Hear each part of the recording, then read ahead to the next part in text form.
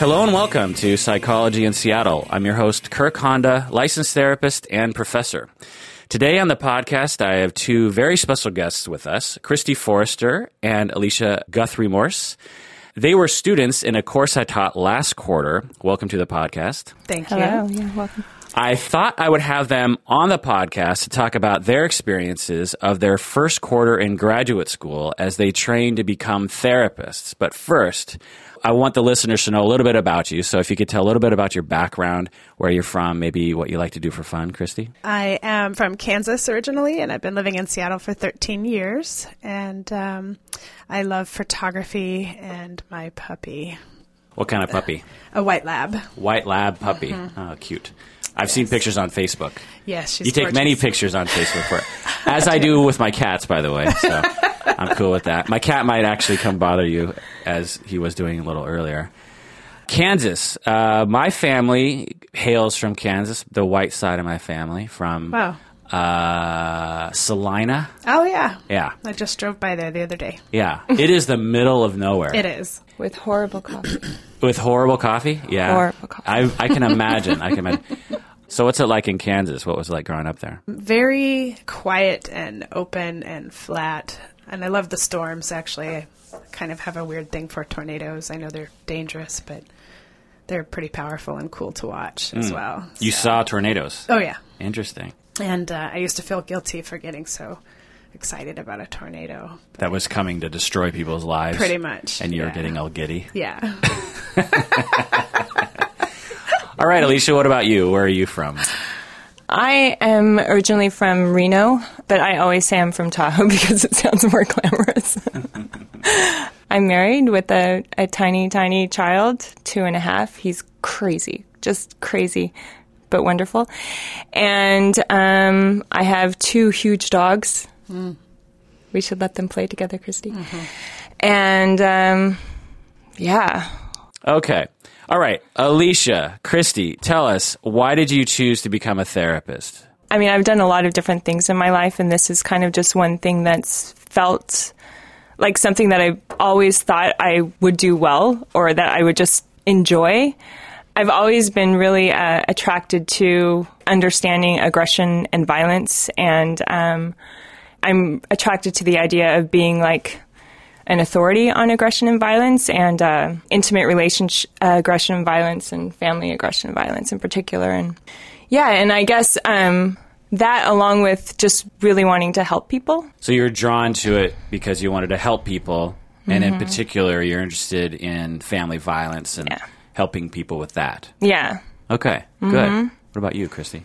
Initially, I wanted to be a counselor. I wanted to be an art therapist or a therapist. This is 20 years ago, and I'm 40 now. So back then, though, I perceived a counseling profession for myself as too easy, or like something I thought that it would be easy. You know, I thought, well, I naturally talk about emotions or whatever.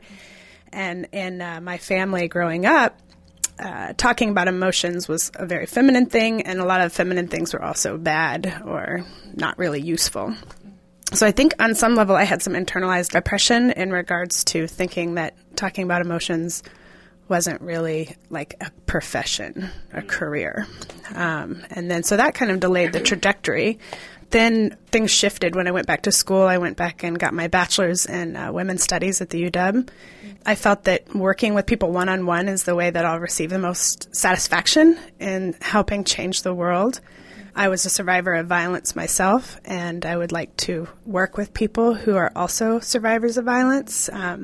People seem to feel okay to talk to me, and I felt like I must have a natural inclination in creating a safe space for someone. So, and my intentions are very authentic, so I thought that might be a good path to go. Plus, I have a fabulous therapist, and seeing how much that impacted my life and how much I've grown and healed, and that it's wildly possible, fabulously possible to be happy and healthy and live a good life again after going through something super difficult. I just would like to see other people have that same opportunity. Great. Why did you choose Antioch University, Seattle to study to be a therapist?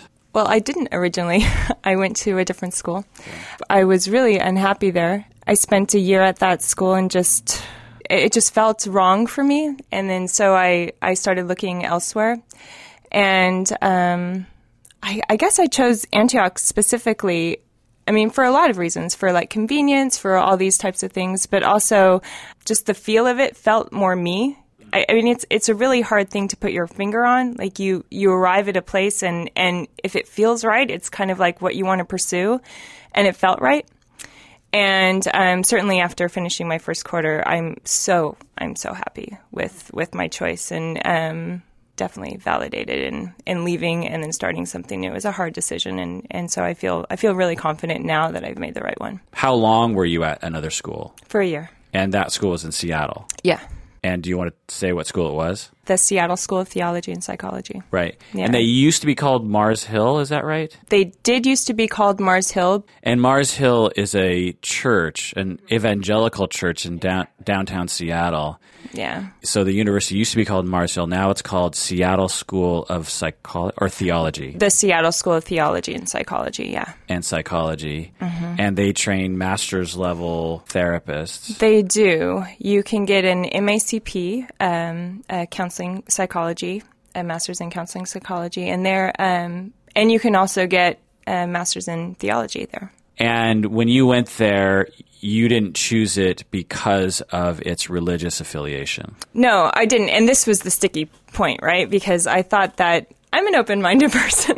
I can deal with this. This isn't a big deal. And I really appreciated their approach to psychology. They're very relational. And I talked to a lot of students about it who've had great experiences there. And I didn't realize how much theology would be kind of weaved into the curriculum. And it was really disappointing for me. And theology, like you have to believe or you have to know or you have to propose such ideas to clients, or what does that mean? Yeah. So when I thought of theology, I thought of like the world religions, right? Like lots of different types of religions. Right.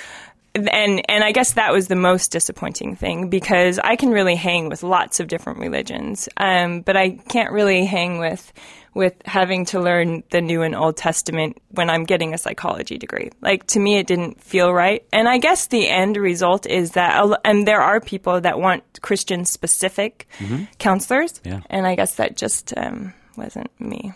Yeah, it's interesting. In Seattle, I don't know if this is true in other towns, but a majority of the counseling degrees are at religious schools. Yeah. SPU Seattle is Christian. Mm-hmm. Seattle University is Jesuit. Mm-hmm. PLU is Lutheran, obviously. Mm-hmm. The Seattle School of Theology is Christian. Mm-hmm. It's just interesting to me. And there are a lot of graduates from these programs. And like you said, there are some people that really want someone that is Christian. I supervised someone who is now in private practice, and that's what he does. He markets himself as a Christian therapist and gets a lot of work in that way.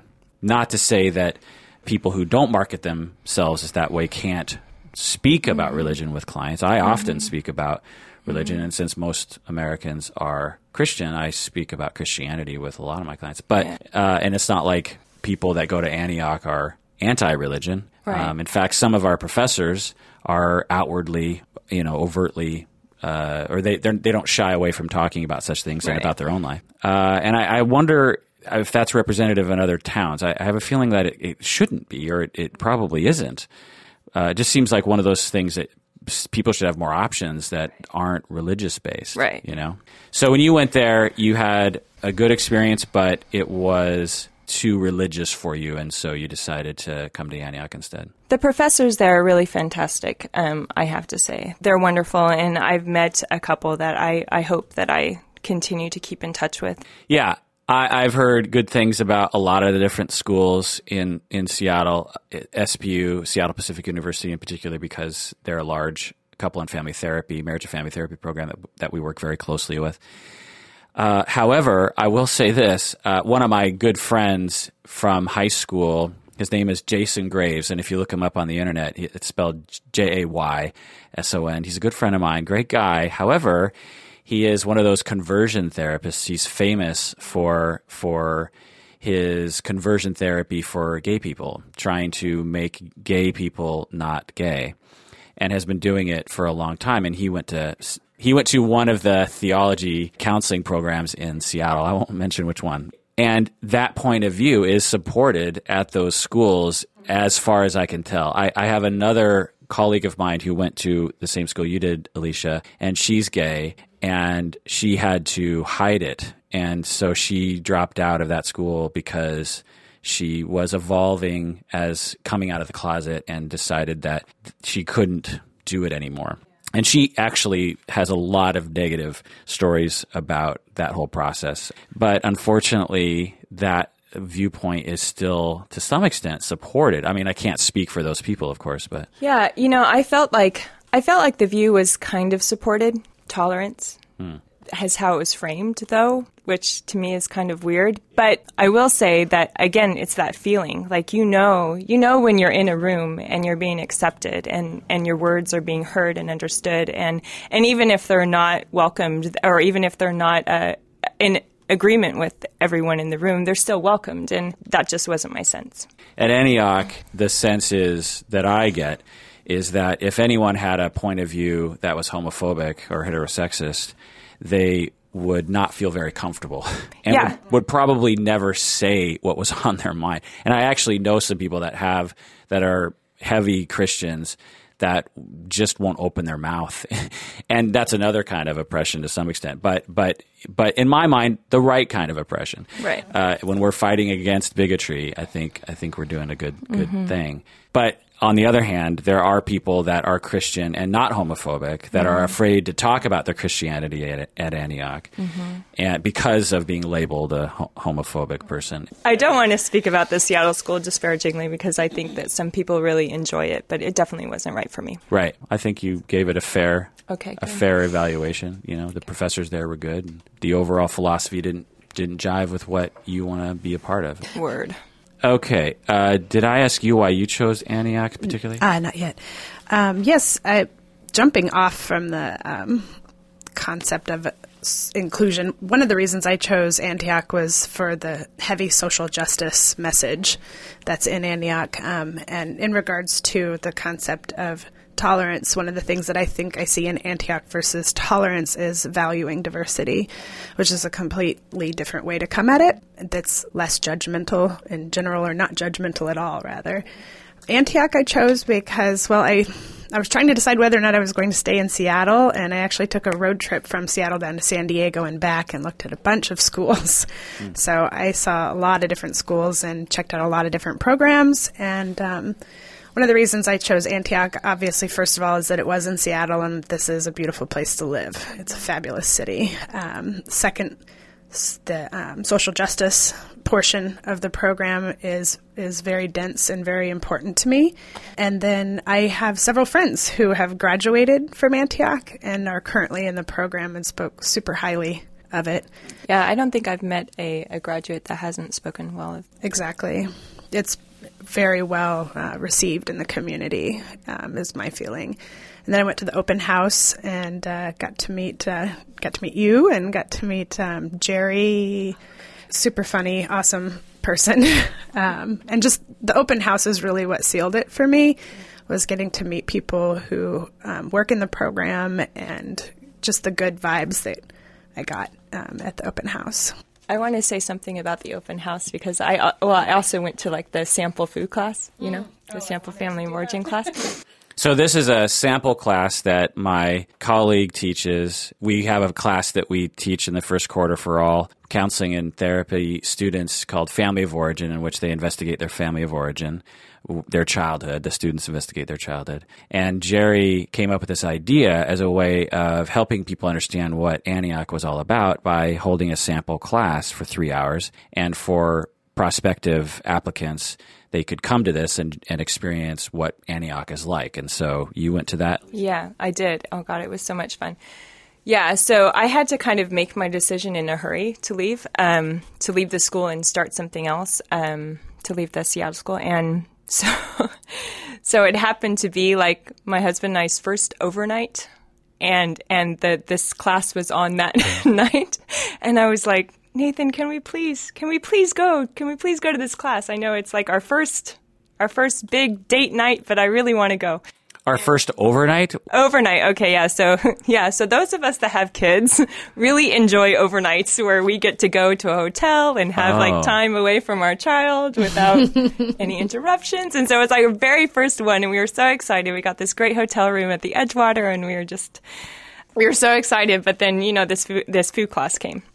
And so I was like, can we spend 3 hours doing this? 3 hours. Is it a Friday afternoon? Yeah. Friday evening. It started like 7 or 4 or something. I don't know. Yeah. So Nathan was a champ, and he was like I think he was really committed to me getting out of the Seattle school because he knew how unhappy I was. So he was right on board. And did he go with you? He did. Wow. He came with me, and he sat through 3 hours, and it was so much fun. And I fell in love with Jerry. You might want to edit that out. And well, everyone loves Jerry. Yes. So I don't think you're alone. Depending on what you mean by falling in love with. No. And I went up to him and kind of told him that, and he kind of like beamed, and he was like, when I saw you walk in the room, I was so excited. You were so smiley. I just wanted to know you. It was like, it made me feel so good. And then, and then I left and I was like, oh my God, I want to go to that school. Like, they totally see me. I need to be seen. And Nathan turned to me and said, oh yeah, this is a good place for you. I can already tell. Like, looking around the room at the prospective students, this is a good place for you. And that really sealed the deal for me, too. How many other students were there? I'm just curious. 10, 15, maybe. Did you go do it, too, Christy? No, I wanted to. I had to work. Yeah. It was good. And then we went on and had some pineapple martinis at the Edgewater and went on with our night. Oh, okay. I'm curious, though, because, in family of origin, or FOO, F-O-O, as we refer to it, we investigate our childhoods and our internalized oppression and issues that we have acquired from society and from our families. And often Jerry will get people to go very quickly into their childhoods. And you and your husband are there on your overnight date, starting it out. I'm just curious, did that have any effect on the two of you, or that night, or emotionally for your marriage? Or was it just kind of surface and you're just in a class and it, was interesting but not transformative to your marriage in that moment, I guess? I would say it's a little of both. I mean, it was a little surface as far as, we didn't like what happened in our class. We didn't go in, but it was kind of revealing. Like, people shared some good stuff, and even Nathan shared some good stuff, which I was pretty, what? And because he normally keeps it close. Yeah. But it wasn't so revealing, at least for our marriage, in the sense that we already are pretty revealing in our marriage. So It was, I don't think it was surprising to him how much I revealed to people I don't know, or how much, obviously we did talk about it afterwards, but we talked about it more in context of like, man, this is where you need to be. This is like, oh, did you hear what those people shared? Did you hear what he said? Did you hear how Jerry responded to that? Did you see the movie? I mean, it was just like, wow, yeah, already like we were in a place that made me feel like comfortable. And what a great guy. A lot of guys in that position would be justified in some ways of saying, I think I'll just be at the coffee shop. Come get me when you're done. I don't really have any interest in doing that. This is your thing. That would have been understandable. Yeah, I would have been okay with that. Right. But he went, and it's a vulnerable thing to do. And you don't know what you're stepping into. Right. And he could have easily said, pass. No, I'm not here for this program. Right, yeah. Go straight. I'm just here by standard. Yeah. I'm not going to say anything. Right, yeah. Right, so you picked a good one there. Yeah. So why did the two of you choose the couple and family therapy program? I'm curious. Because at Antioch, we have the mental health counseling track in the master's in counseling, and then we have a couple and family therapy track for those that want to get a degree in marriage and family therapy. There's a lot of overlap. Like in our family of origin class this last quarter, about half of you were a couple and family and the other half were mental health counseling. So I sometimes forget who is who because it doesn't really matter that much to me. But I'm curious why you chose the couple and family therapy program. Initially, I went to the open house, and that was kind of where I got some more information about it, but I was sitting initially in the mental health counseling circle, and this didn't really weigh in too much on my decision, but I did notice that all the people in the couple and family therapy circle were laughing and having a really good time. And I was like, I want to go over there. But no, that was, that did draw me over to learn more about it. But mostly systematically from what I was explained in regards to what a mental health counselor does is that they work within the person only. Like all the issues are inside that individual. Couple and family therapy seems to be more systematic, like how you're connecting to the people around you. And that drew me in because of my women's studies background. I believe in intersectionality in regards to your culture, your race, your class, your gender, your sexuality, and how that system around you influences the way you interact with the world. So I see that happening in a family as well. You can see that happening in relationships and how all of those forces mold the relationships you're in. Additionally, I feel that in regards to my area of interest of surviving trauma, the process of healing, it's really important to understand the influences that are coming from your culture around you in order to move through the healing process in a better way, I believe. Right. Well said. The issue, for instance, of an individual feeling depressed. Right. If we look at it from an intrapsychic point of view, we would say, well, their neurochemicals are off, or they have negative thinking patterns. And these all might be factors. Mm-hmm. But there are other factors that might be at play, like constant daily messages that you're a worthless person, or that you're worthy of being raped, or you're worthy of being paid less, or you're worried, these sorts of things are depressing and cause someone to feel bad about themselves.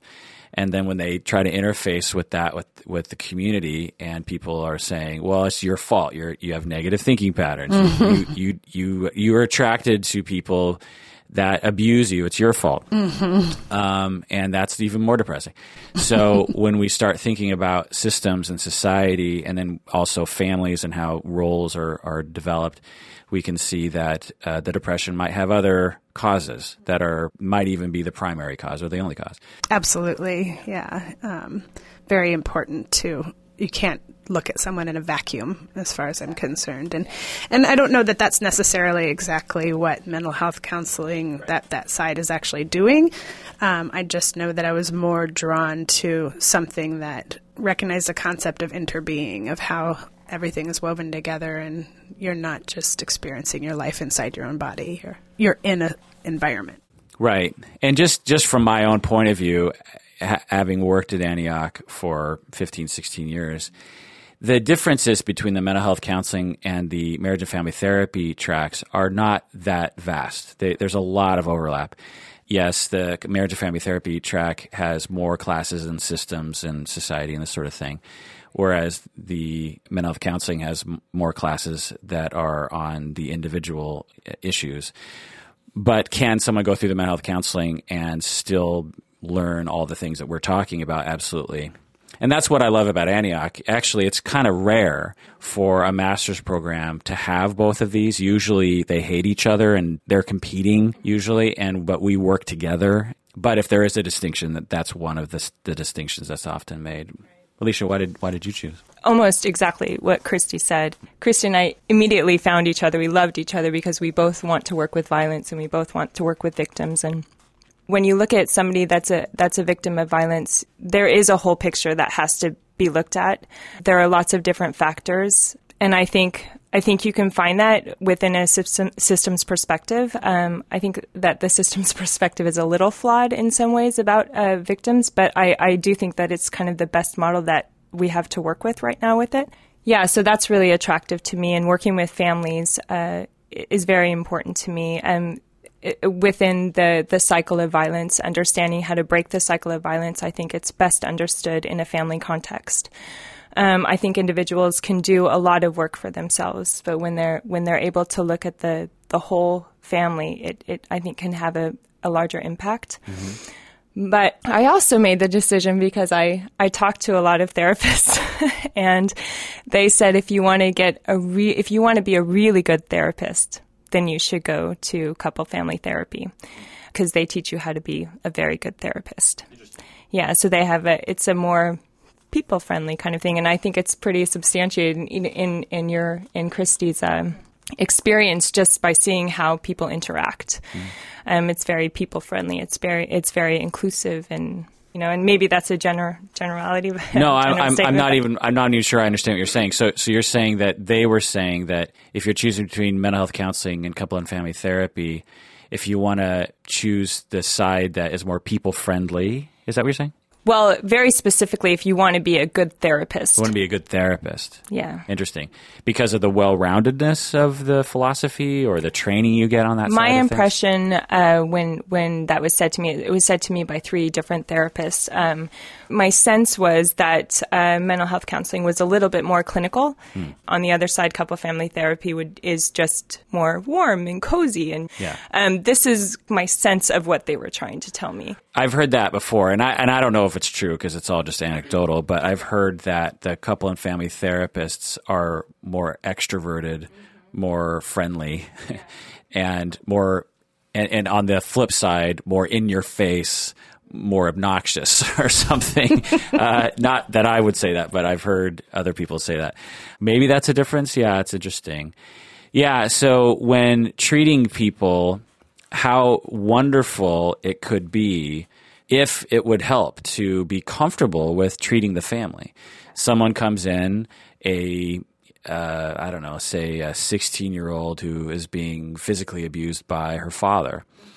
How wonderful would it be to have a therapist that is comfortable and trained to say, you know what, let's bring the father in and let's have a conversation, rather than someone that is afraid of that and not used to that and not trained to do that.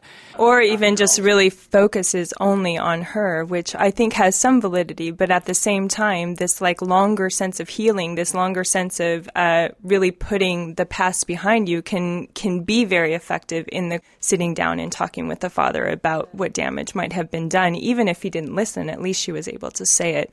I think in victims, particularly, that's a really important step in healing. Right. And you'll see there's a difference, if you haven't already, in our field of counseling and therapy, that there's a split between people that tend to want to get the families involved and people who tend not to. And you'll hear them justify either side, and neither side is right or wrong, but you'll hear people say things like, well, you don't want to bring the father. He's abusing her. That's going to be damaging to the daughter. I need her to have a sacred space. And there's a pro and a con to that. On the other hand, how healing and how safe and how wonderful could it be for a therapist to be there when they have a conversation and to support the daughter as she says powerful, assertive things that you sort of talked about. Not that you're going to slam the father necessarily, but you're going to have a conversation and shift the system so the daughter can feel this sense of efficacy, having changed things from her end, getting people of power on her side, on the right side of anti-violence and anti-abuse. How transformative could that be in a way that individual therapy could never provide? Or you could listen to the father and hear him talk about how afraid he is and how much abuse he went through and how he gets triggered sometimes as PTSD or whatever it is that he's going through. What that cycle is. Yeah, in a way that if you just met with a daughter, you might have you might be tempted to believe the father is this evil villain that can't have any of our compassion, that doesn't have any history or reasons why it led him to what he's doing. And I should say that, my first belief in working with victims, and I know Christy feels the same, is the base is safety. You have to create this safety, and feeling safe could take many years. So it could be, several years down the road of therapy before the father is even brought up, perhaps, because story doesn't often need to come first, in my opinion. But safety definitely does. And so I see it as a component, but I also look at therapy for victims being kind of a lifelong experience. And so it could be, like myself, 20 years down the road where you're finally facing these things with your father. Right. So it's not like as therapists we should say, well, let's bring the family in. Screw it. We're family therapists. Third session, let's get it going. Let's rip off the Band-Aid. Yeah. Right. No. And there are some historical figures in family therapy that would do that, Whitaker being one of them. But generally speaking, particularly those who are aware of trauma and abuse, don't practice that flippantly about such an a sensitive issue. And as you're saying, it might be 20 years down the road, and it might not even be the father necessarily that's brought in. When, at least in my mind, when I think about systems, it's not necessarily the family system. Just grows larger when you start thinking about society. Yeah, I think in regards to like victims in particular, if you're counseling just the victim, we already have a big enough issue in the world with victim blaming. And if you're counseling just the victim in that vacuum, then sometimes that comes across as a message of like, well, this is something that's wrong with you. It's bringing the perpetrator into the picture because that they were victimized too at some point. They were victimized too, but also like what informed their behavior? How were they victims of societal messages about what it is to be a man? Right. I see. Exactly. And then just kind of not being in a vacuum, because the weirdest thing happens after a crime like that. You're just separated. There's no connection to the father maybe, or to the perpetrator, and you can't understand that crime by itself by only looking at the victim. You have to be able to see, how did this happen? I'm not saying that any blame would lay with the victim, but I am saying that as the victim themselves, if you feel completely alone in it, basically our culture has a tendency to, if there's a rape, for example, they have a tendency to focus all their energy on the woman or the victim, because it can be male victims as well. But they'll tend to look at the victim and say, what did they do? And where were they? And what should we do with them now? And somebody make them stop crying. There's just a lot of focus on the victim, and there's just like no conversation at all about the perpetrator. There's no like, let's work on the perpetrator side. So are you saying that you as well would have liked to have talked to the perpetrator, or are you just saying that you wanted the perpetrator to get some help in that way? I wanted him to get some help.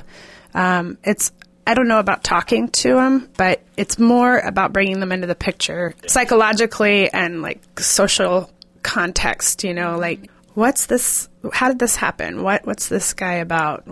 And maybe doing some activism around what might have led to him doing that behavior in the first place. Absolutely. Like, I feel it's really important to recognize the system and not just pull the victim out of the system and start working on her. There's a different way. When we have a culture of violence and sexism, right, that needs to be changed and needs to be paid attention to, not necessarily just the victim of that system. Exactly. The whole system needs to be addressed, and the victim needs to be aware of the system, because sometimes you're not. Like, when I went back to school for women's studies, I decided to pursue that path because I wanted to understand why so much violence was happening to women. Yeah. And in the process, I did learn that there was a system that I was unaware of, I hadn't articulated. Getting closer to having a conversation about it helped me situate what happened in a framework. I was like, oh, okay, it's not just about me. It's how the world is working right now.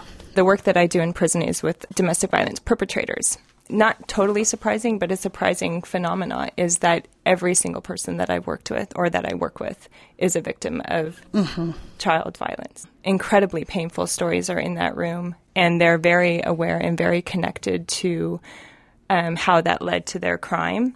And this program that we're doing is it's the first ever.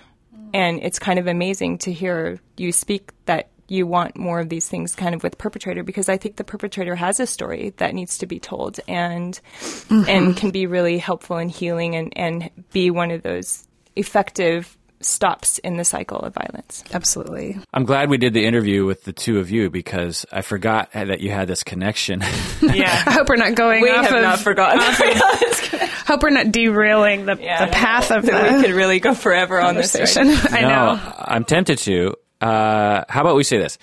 We'll do another podcast with the two of you. You could bring some stuff in to present maybe, and you could talk about your work, and we could have a whole episode that will title something along these lines. I don't know what exactly we would title. Understanding victims. Okay. Yeah, something like that. I don't know. There's one. Idea number one. Okay. Good. I'm there. I can do that. Okay, so changing gears a little bit, what was your first quarter in graduate school like? You just finished your first quarter at Antioch. Antioch is a different place. It has its own culture. And in your program, as couple and family therapists in the master's program, you take in your first quarter, among other courses, potentially family of origin, which we were talking about earlier. And that was the class that I taught. So you were 2 of 16 students in my course. Christy snuck in as a 17th student. One student ended up dropping out because she didn't have a lot of time for school. But anyway, Christy almost didn't make it in the class. I was desperate. I wanted it.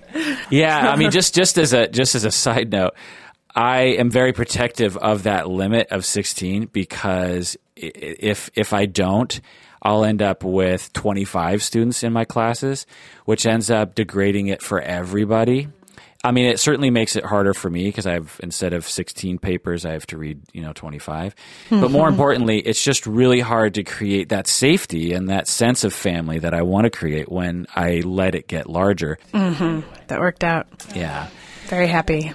Yeah. So first quarter, and I don't know what other courses you were taking, but I'm just curious what it was like. We were both in the same courses. Okay. Yes. What other classes did you take? Communication and counseling. Okay. And then FOO, and that's it. Oh, okay. Yes. So what was it like? What was your first quarter like? It was the very first day in communication and counseling. We basically started off that day where I left off the year before. That was really awesome for me because I was like, yeah, this is where I wanted to be before. That's great. I felt like I learned so much in that class about how to sit with people and hear differently. I can sit with people and hear story, but like, what do you do with that information? We really learned in that class what to do with that information. In my opinion, I'm sure, Christy. And then of course the family of origin class. I'm modeling blowing my mind. It blew my mind. What we read was wonderful, like really informative. Even now, I'm like sending some of the PDFs to my friends at the Seattle School. Read this, forwarding your podcast to certain things. Oh, you're still friends with your classmates? Oh, I have some good friends there. Okay. Yeah, they're Makes lovely sense. people. Yeah, the material was really fantastic. The papers were challenging, just really challenging to get to those places and be really honest. And I feel like I'm an honest person. I feel like I've done a heck of a lot of work in my life, but this class really took me to a level that sort of made a lot of things make sense in a way that it had never done before for me. My first quarter, friggin' hard. Glad it's over. But it was awesome. It was really awesome. So you mentioned, I think you said safety. Did you say safety or being able to be honest, or I can't remember the exact word you used? I didn't use safety, but I will use safety. Okay. Like, yeah, and obviously we've established that that's very important to me, having that base safety coming from a victim point of view. And yeah, I felt like just being able to be myself, feeling comfortable around the people that are there. I mean, kind of an interesting, and actually Christy and I talked about it in, preparing for this podcast. Preparing as in like working out the nerves of the podcast.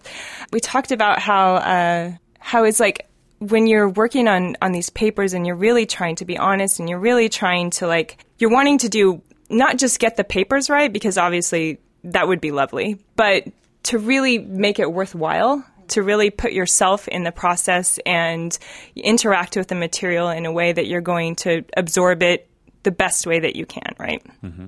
This is the goal of every graduate student, I hope, but definitely my goal. And so I really put a lot of myself in that. And then to sort of send it off.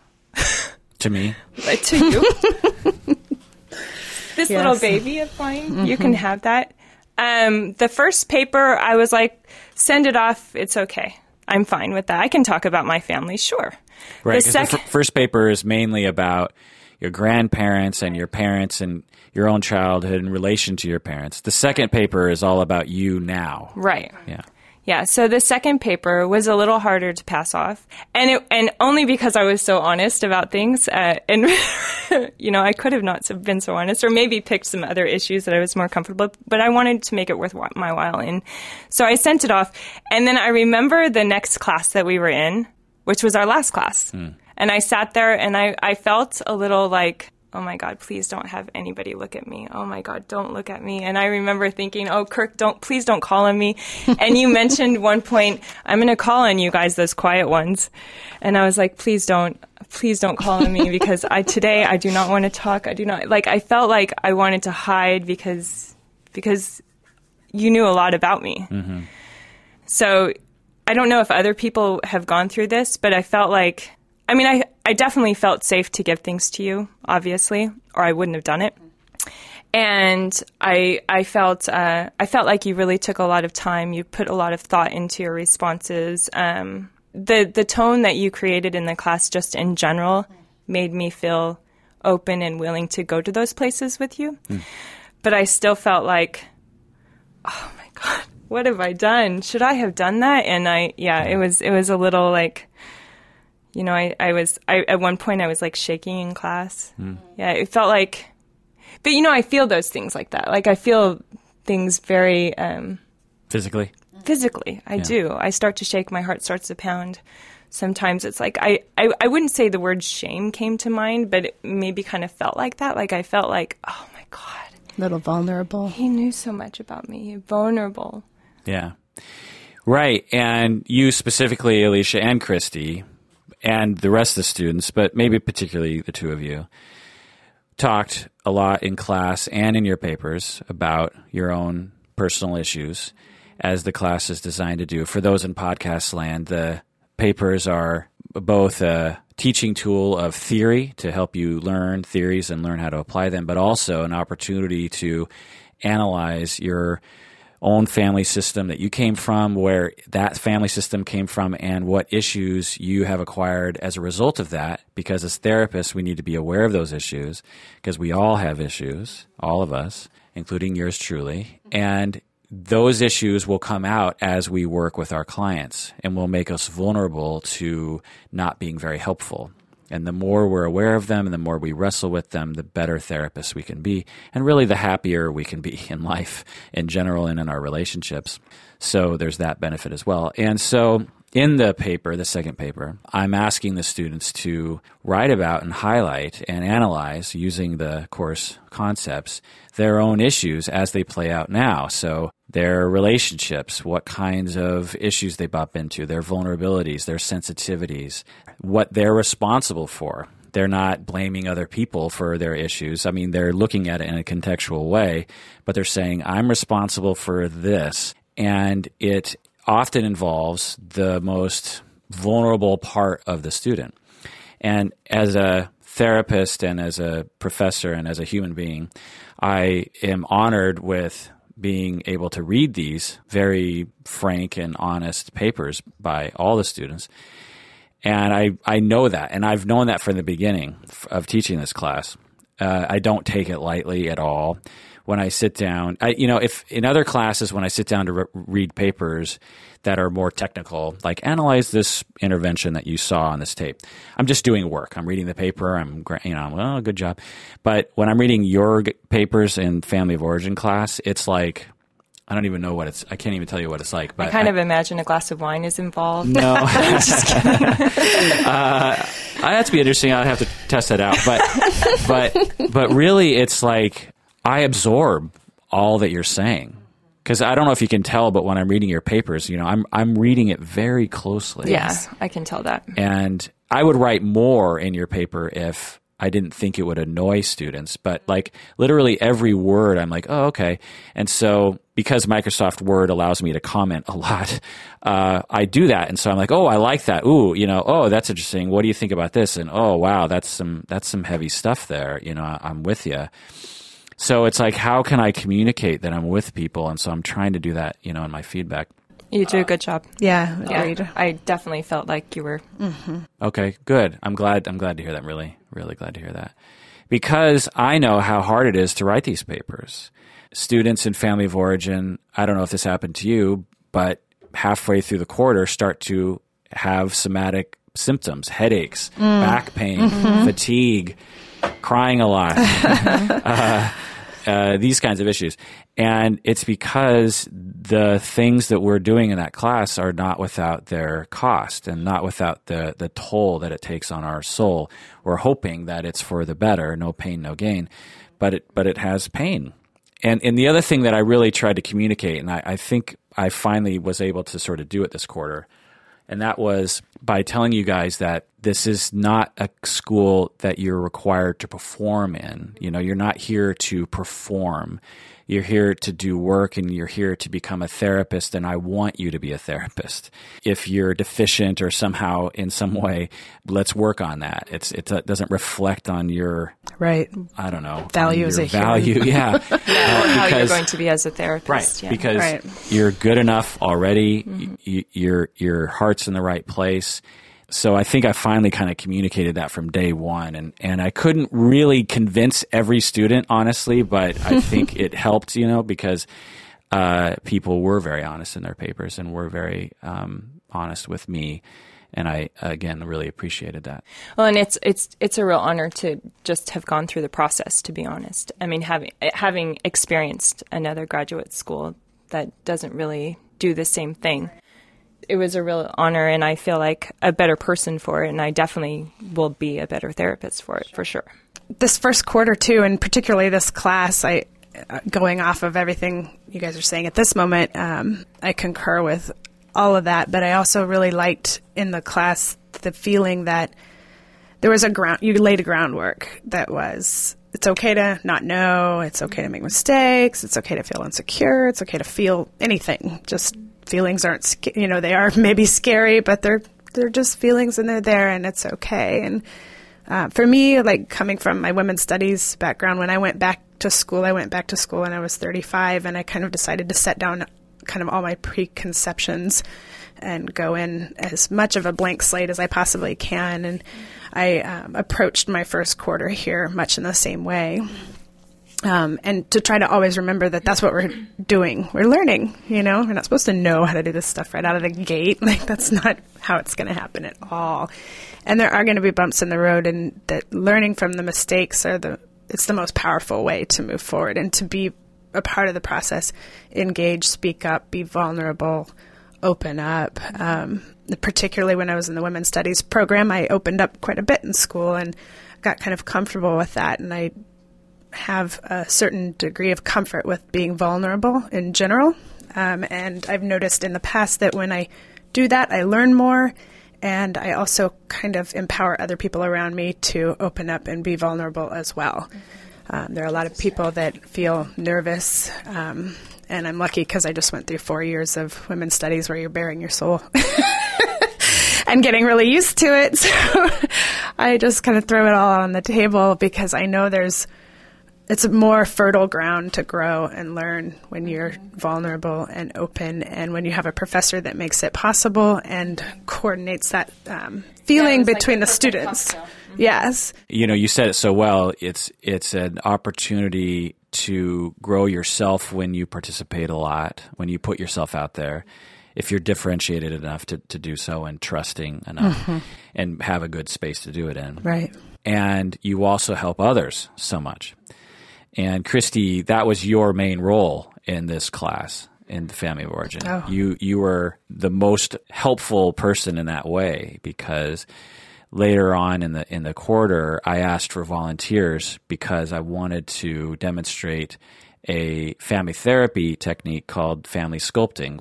Christy volunteered rather quickly, I think. I think you might have emailed with me. But yeah, I wanted to volunteer because I know when things like that come up that's like great opportunity for me to learn. Yeah. Other people volunteered too, but for whatever reason, you were the one who got chosen. And we went through an exercising class, and this is later on in the quarter when we have time to really go down roads that we don't know what are going to happen. and I didn't know what was going to happen. Sometimes when I do this in class, it lasts for like 3 minutes or 10 minutes or something. With yours, it lasted, I don't know, like an hour or something. Maybe, yeah. Yeah. And which was amazing. Oh, good. Okay. And other students have come up to me since and said that was just, the highlight of the quarter for them. Yeah. And so the exercise was that I asked you to ask students in the class to represent people in your family. And so you had someone be your father and your mother and so on. And then you sculpt them into a sculpture that represents symbolically how you felt during that time. You chose when you were 7 years old. I'm curious what your experience was of that exercise. It was fabulous. And it's definitely an exercise that I will have in my toolbox as a therapist. And then the next part of the exercise as well, it really opened up my mind, particularly posing the individuals really brought me back to that moment. And then there were other people that I posed, my aunt and my uncle and my brother, and particularly posing my brother because he was 5 years old and it was the day that my parents were telling me they were getting a divorce or telling us.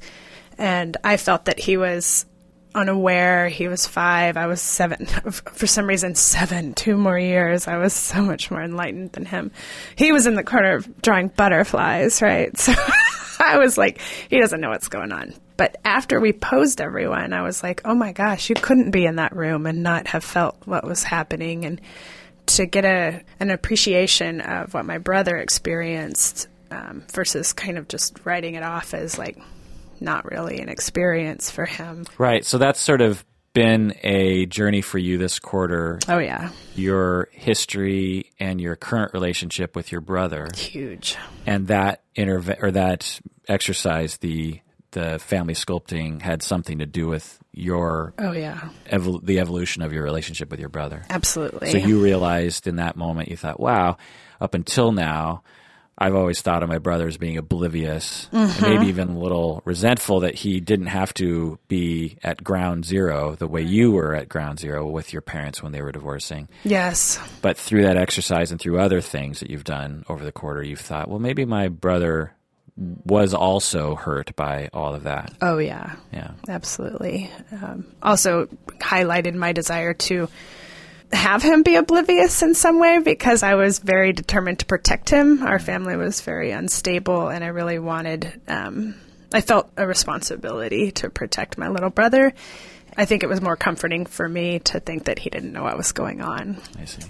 Yeah, so we did the exercise, and it felt somewhat intense, but not as intense as it was getting later on. Yeah. And I asked you what you wanted to do, and I gave you a few options. You could have just ended it at that point, and I think usually that's what people will do, but you chose an option of having the father characters, played by another student, sit across from you, and you would say whatever you wanted to your father. And that was a very powerful moment that you ran with. Yes. And I was just in awe sitting next to you or kneeling next to you, just watching what was happening. What was that experience like for you?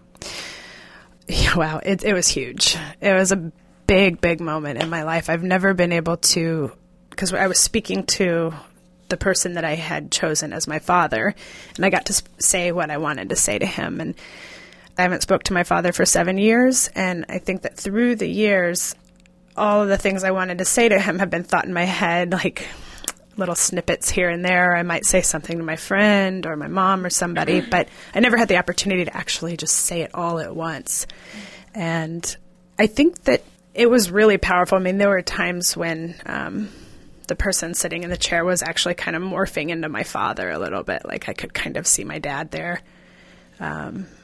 And it was painful. It was exhausting, but it was powerful. I mean, on a quick side note, that's one of the things that's been so amazing about this first quarter is that you would think that this type of work would be exhausting, but for me, it's been exhilarating. I get home, I work full time, and I take, 6 hours of classes in a row, basically, on Tuesday nights. I get home at 10:30 at night, and I'm like, woo, that was so cool.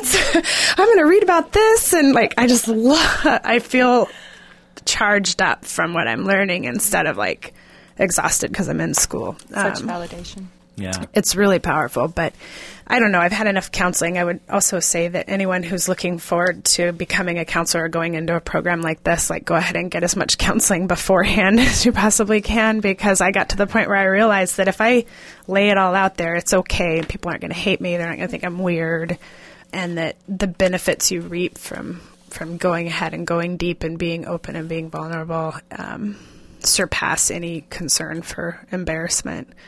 And it was really interesting in the moment because I was really focusing on my dad and saying what I had to say to him, but I could also see the students around me and they had tears in their eyes. And it was like, I don't know, it was very validating because I have so much pain and anger towards my father. And to have everyone in the room kind of recognize how intense that's been was really validating for me. I was like, oh, yeah, Yeah.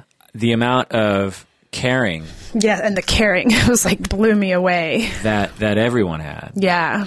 Was very heartwarming to witness and to be there. I mean, it was a very powerful moment for me. Mm-hmm. I mean, as the professor and de facto leader to some extent, I don't have any control over any of that. So that's just me watching and going, okay, what's Christy doing now? Oh, wow, what are all the other students? Look at what's happening. I don't even what's going on, Right. And so I'm just as much of a hapless passenger as anyone else. To some degree, but you also set the context like so beautifully and so well, like the way our class felt so safe. Yeah. Right. So I wouldn't go there if it wasn't that safe. Okay. So I certainly put a lot of effort into that, but I can tell you that unless everyone was putting 100% into it, it wouldn't have been what it was. So yeah, it was really heartwarming to see, and throughout the quarter, I could feel the group coming together, and it was that moment that I really felt like, okay, we've really kind of definitely vaulted over some kind of thing, or I don't know what it was, but it's like, okay, we are together now. Oh, yeah. And after, it was really cool because after I went, I could tell other people wanted their turn, or they had things to offer and share, and there was a lot of vulnerability even in the last moments of that class that was super powerful for me and for everyone as they talked about other issues they're facing. And I think we joke around now, it's not even a joke, we refer to ourselves as our Foo family, I love that. People are staying in contact, and there's no letting go of that family. Yeah. And that's really special. And Huge. You've included me in that, yes, which is nice. Foo I like to family. be a part of it. So you say counseling. Yeah, I think you're right in that for some of the students who haven't been through much counseling or much life to some extent, it's harder for them to be more vulnerable because they're not used to it the way I think you were saying you are based on previous counseling and your previous studies. But there's something that happens to you when you're in graduate school. So this is my third time in graduate school. Oh, what was the first time? It was music. Oh, okay. I have a master's in music. Oh, wow. Oboe. Performance. Oboe. Yeah, rock that oboe. Sometimes I'm like, oh my God, did I sound stupid in front of all these really intelligent, wonderful people? Should I have said that? Should I? And so there's some work that needs to be done, just understanding that your voice is valid, understanding that your voice is important, and that what you have to say, even if you feel it might not be worthwhile, it is so worthwhile for other people to hear.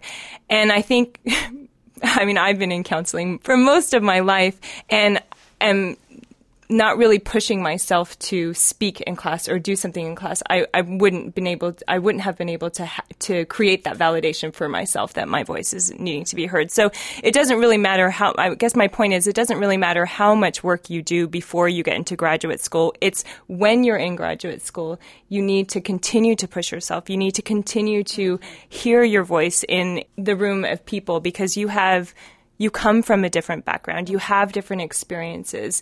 So it's important for other people to hear those experiences. Right. And when they do, it definitely enhances the class. Right. And enhances themselves. They Right. create more. Yeah. I mean, imagine in Family of Origin if only one or two people talked. I thought it was just me and Chris. Yeah, no, and Aaron. Who could forget Aaron? I would say Aaron. I would also say that, it's always scary. Like, even though I like to be vulnerable and out there, and my voice shakes when I start to talk about something that's intense. And, like, I know you and I and other people in the class, after we would speak about something kind of personal or intense during we would, the break, gravitate to each other like magnets. Yeah. Was that okay? Was that crazy what was I doing? Like, not to use that word, but like, yeah, we were like, oh my gosh, should I have not said that? Like, Yeah. I'm feeling really nervous about that. I just said that. Right. And we would kind of comfort each And other. what's crazy about that is always we would say it was so important for other people to hear. Yes, it It is. was so important. And even just never was this the case, but even if it wasn't important, it's still okay. I mean, I think of all the stupid things I've ever said in public, and I just think, well, whatever. I mean, who cares? We're all imperfect, animals. We just give it our best shot in the moment, and sometimes it doesn't come out well. So I'm really glad to hear that you guys reached out to each other. Some people out there in podcast land might be going, wow, this sounds like group therapy. This isn't a class. They're not learning anything. They're just getting therapy in class, And what would you say to that? I mean, maybe to some degree it's a little, but I mean, I feel like that's part of the point, is because you have to bring yourself into the picture and recognize what your issues are, your biases are. Even before I even applied to graduate school, I asked my counselor, like, these are my big things. Like, am I going to be able to get over this? Like, will I be able to work with perpetrators? I have some issues with men in my life. Like, will I be able to talk to men, counsel couples, and not, like, take the woman's side? Or I have all these issues. Should I even be a counselor? Right. Yeah. And I would worry about all of that. And this class really helps you get close to that inside yourself. And first of all, see that, A, it's okay that you have some issues, because everyone does. This society you're not going to get out without having some issues.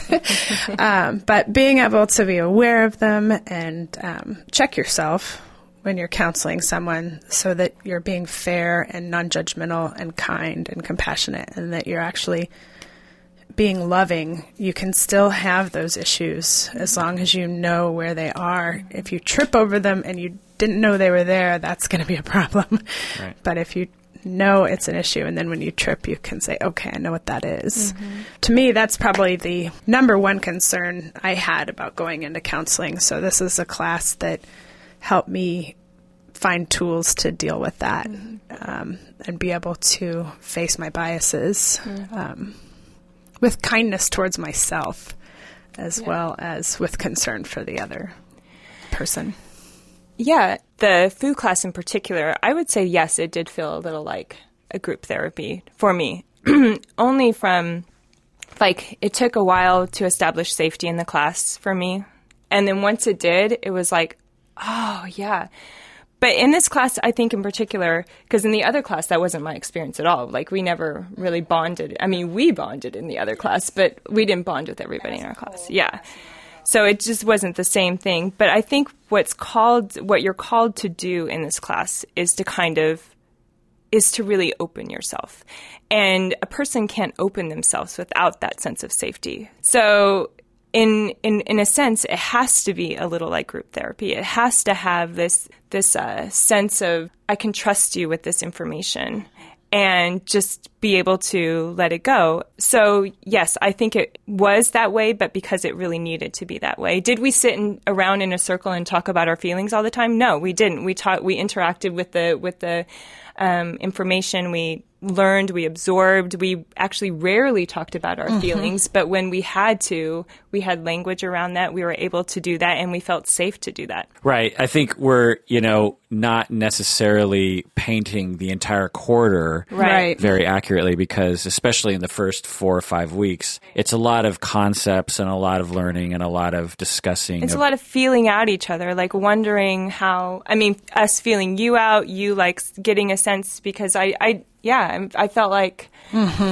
I mean, it's definitely a class, an academic class. Absolutely. But you were like setting the foundation with, genograms, the family systems, differentiation, all of the different theories and academic theories and backgrounds that frame and then you the as work. A person, I don't know if you know this about yourself, but I'll tell you, you as a person set up the entire term by, you're really warm, you're really open, you are hilarious in class. I mean, totally. It's so much fun to watch, like 7 to 10 at night. Holy cow, you have to have a really good teacher.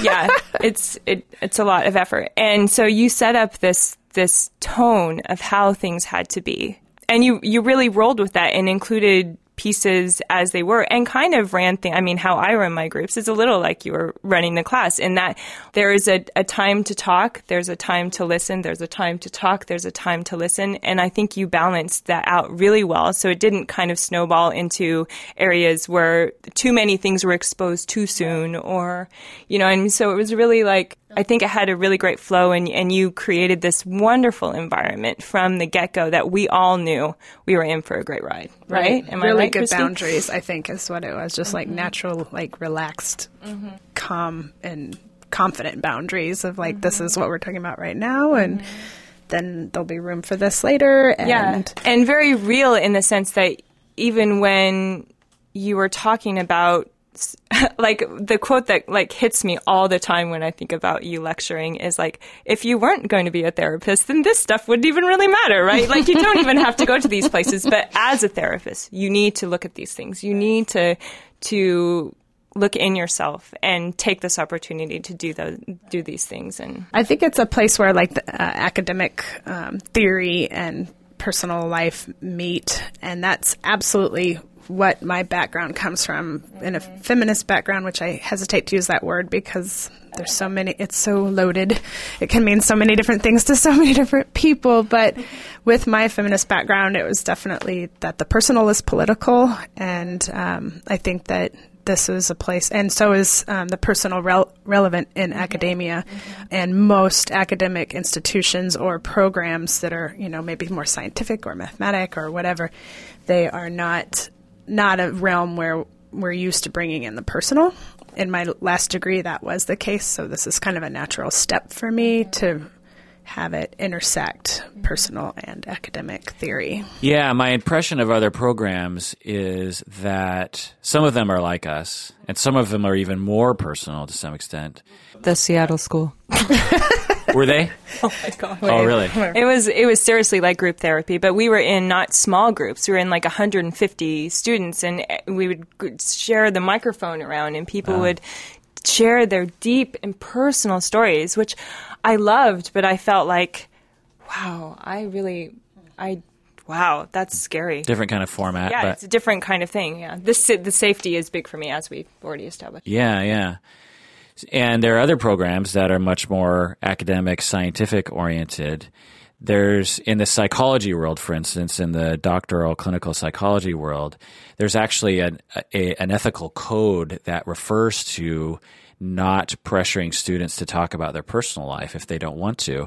And in the marriage and family therapy world, there is no such ethical code. There is an ethical code around students and not exploiting people but it actually says explicitly in psychology that you're not supposed to do that. And it makes sense, of course, that you're not supposed to do that. But I think when you take that too much to heart, you lose the opportunity for not only personal growth and learning, but also bonding between students. The way that you guys feel now together is different because of the way the class was oriented. And I think if done right can really be wonderful for people, again, for learning, but also just for feeling comfortable with each other, because you're going through so much together. So anything else you want to talk about Antioch or about family of origin? I did think earlier, this is more moving away from the feelings and talking about the logistical reasons of choosing Antioch. And one of the main reasons I did choose Antioch is that it didn't require the GRE. It didn't require too many prerequisites. Some of the schools that I really wanted to get going, in school, and that it works around my work schedule and I can go to classes in the evening. There were so many reasons logistically that Antioch became my number one choice that were based on the foundation of social justice and the good reputation that I'd heard as well about the school. But I think the requirements getting in, because, again, relating it to my other experience, there wasn't really any requirements hardly to get into the Seattle School. And I think that was really felt in my program, that we were all coming in at such different levels. So the amount that Antioch requires, I think, is so appropriate for where you hit the ground running right when you get in. Yeah, and I don't know if this is an Antioch thing, but I think, as far as I can tell, the students that apply to Antioch are pretty advanced prior to coming in. I mean, I know the two of you and where you guys come from, and in a lot of ways, you're more advanced than some of the graduates of programs such as this, you know? So well, that's nice to hear. Well, it's true. You know, and there are other students that have similar kinds of experiences that give them expertise. And so it's just amazing to me, some of the applicants. I'm like, wow, this person is already pretty advanced, or they're already wise, they're already so smart, or they're already. I don't know if other schools are like this. My impression is that Antioch attracts older people. Yeah. Which tends to be people that have more experience or more wisdom. Not that young people don't have any wisdom. No, but there's something to be said about that, right? Like, the more life you've lived, the more you can kind of internalize different aspects of your life and work with them. And there is something to be said about age. And that's another thing that I really like about heading into this field, is this is like the field that you age into, right? Like, the older you get, the wiser you are. And the more you're taken seriously. You know what I mean? Yeah. Life experiences, regardless of number, definitely life experience is important. But I also found that, like, for me, I love that there's a diversity in ages. I'm 40, but I think I'm 22 in my head. I'm still very youthful in my heart and mind, but even when I went back to school in the Women's Studies program at the UW, I was 35, and a lot of the other people in the program were 22 or whatnot. But I actually found that I learned a great deal from them. Yeah. As far as the way that they live, the culture that they're coming from right now, their life experiences, and I've met many, many super wise 22-year-olds. Yeah. Indeed, yeah. Well, we have run out of time. Thanks for joining us for another episode of Psychology in Seattle. Take care of yourself, because you deserve it, and take care of other people, because in all likelihood they deserve it as well, and they deserve our help. Thanks for coming to the podcast, guys. Thank you. Thank you.